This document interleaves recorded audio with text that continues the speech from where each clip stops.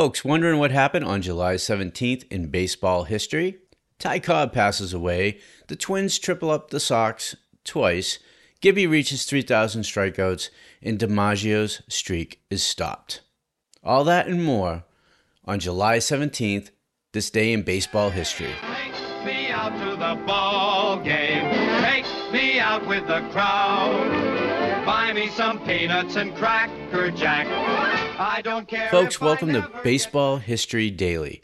And as I say every day, every piece of history starts with the birthday. And for the hundreds of players that were born today, my special birthday calls out goes to Don Kessinger. He was born on July 17th, 1942 in Forest City, Arizona. Kessinger accepted a $25,000 bonus to sign with the University of Mississippi. With Ernie Banks, Glenn Burkett, and Ron Santo, he gave the Chicago Cubs an all-star infield.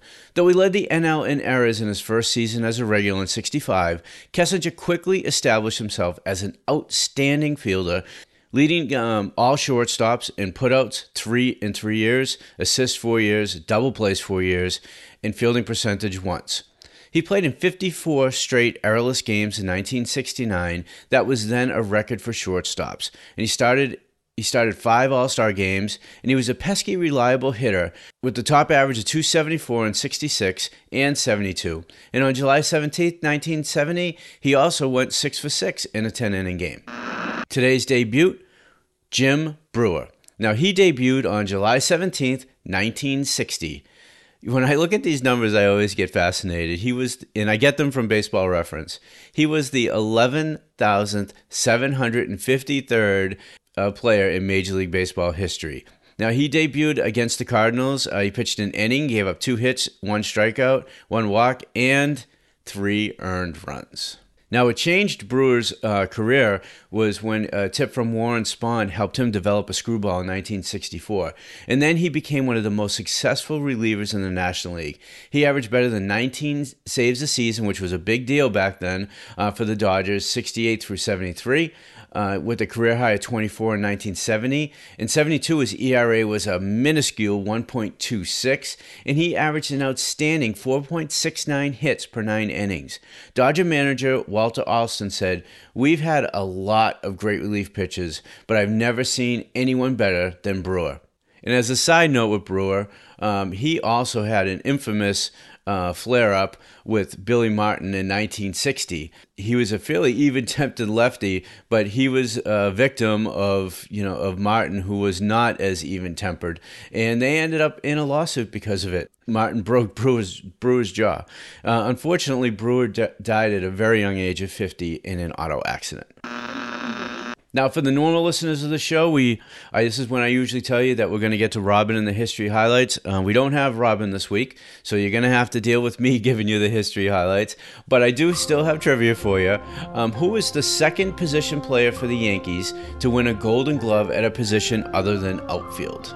Answers at the end of the show, but I'm going to give you a few hints along the way.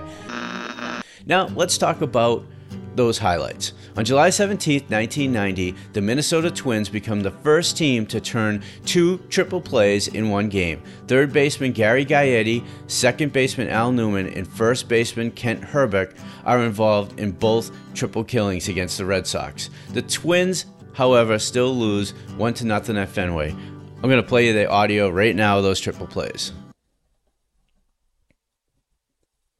And a triple play. Go, and Gaetti has 1, they got 2, and they've got another triple play. Mercy me, Gerald.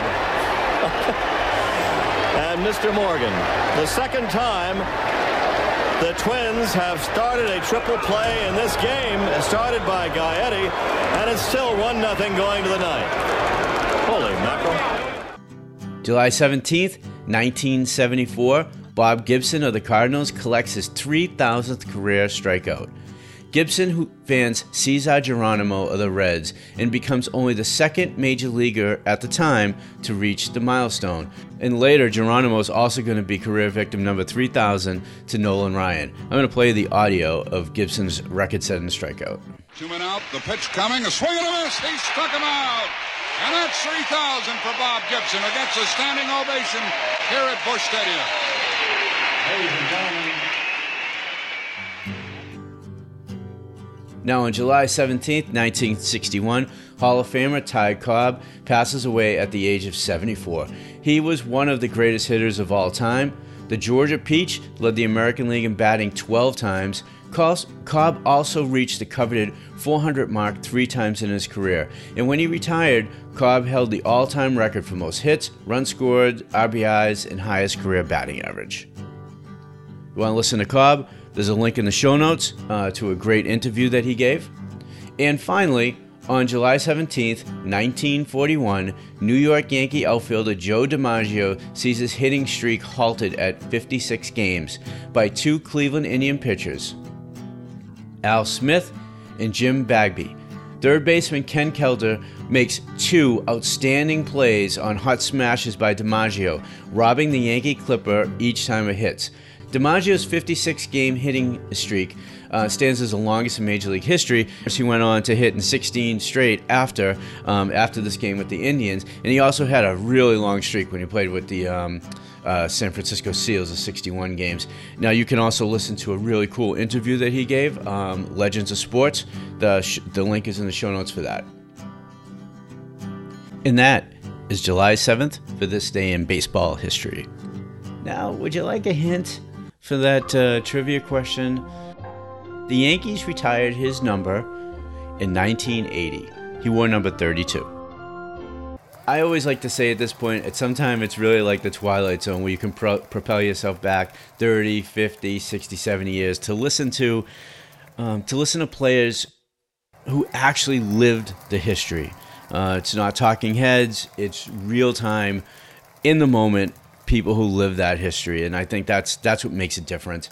And today we've got a pretty short list of games that you could check out, but on July 17th, 1969, you can listen to the Pittsburgh Pirates and the Montreal Expos play a game. Of course, you got Stargell, Clemente for the Pirates. The Expos at the time was still a very young franchise, but it's a cool listen. And we got a couple of Astro highlights from 1966, including Lee May and Rusty Staub over there at VintageBaseballReflections.com. And it really is, if you like baseball audio, there is no better place to go than VintageBaseballReflections.com.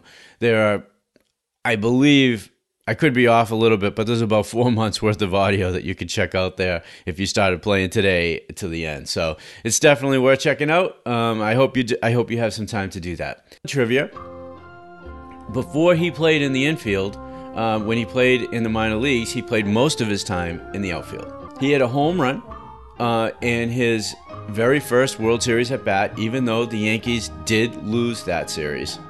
The Yankees did retire his number in 1980. His number was 32.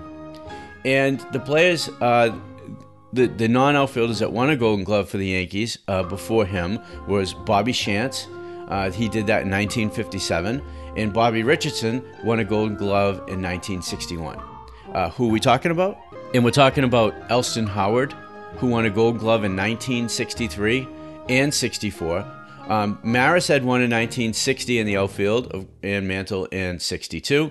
In the World Series game that he had a home run in was 1955. If you want to check out Elston Howard, we had 2 great interviews for him from Thompson Sports from the day. It was fantastic interviews, and they're both on baseballreflections.com.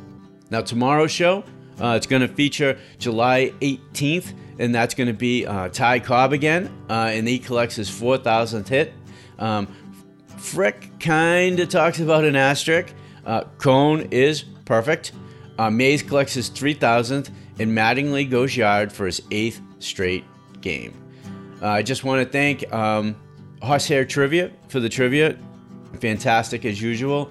And I'm going to do a shout out to Robin from Robin Says. I can't wait to get you back on the show. And if you want to check out her stuff, it's at robinsays.com. And I bid adieu until tomorrow.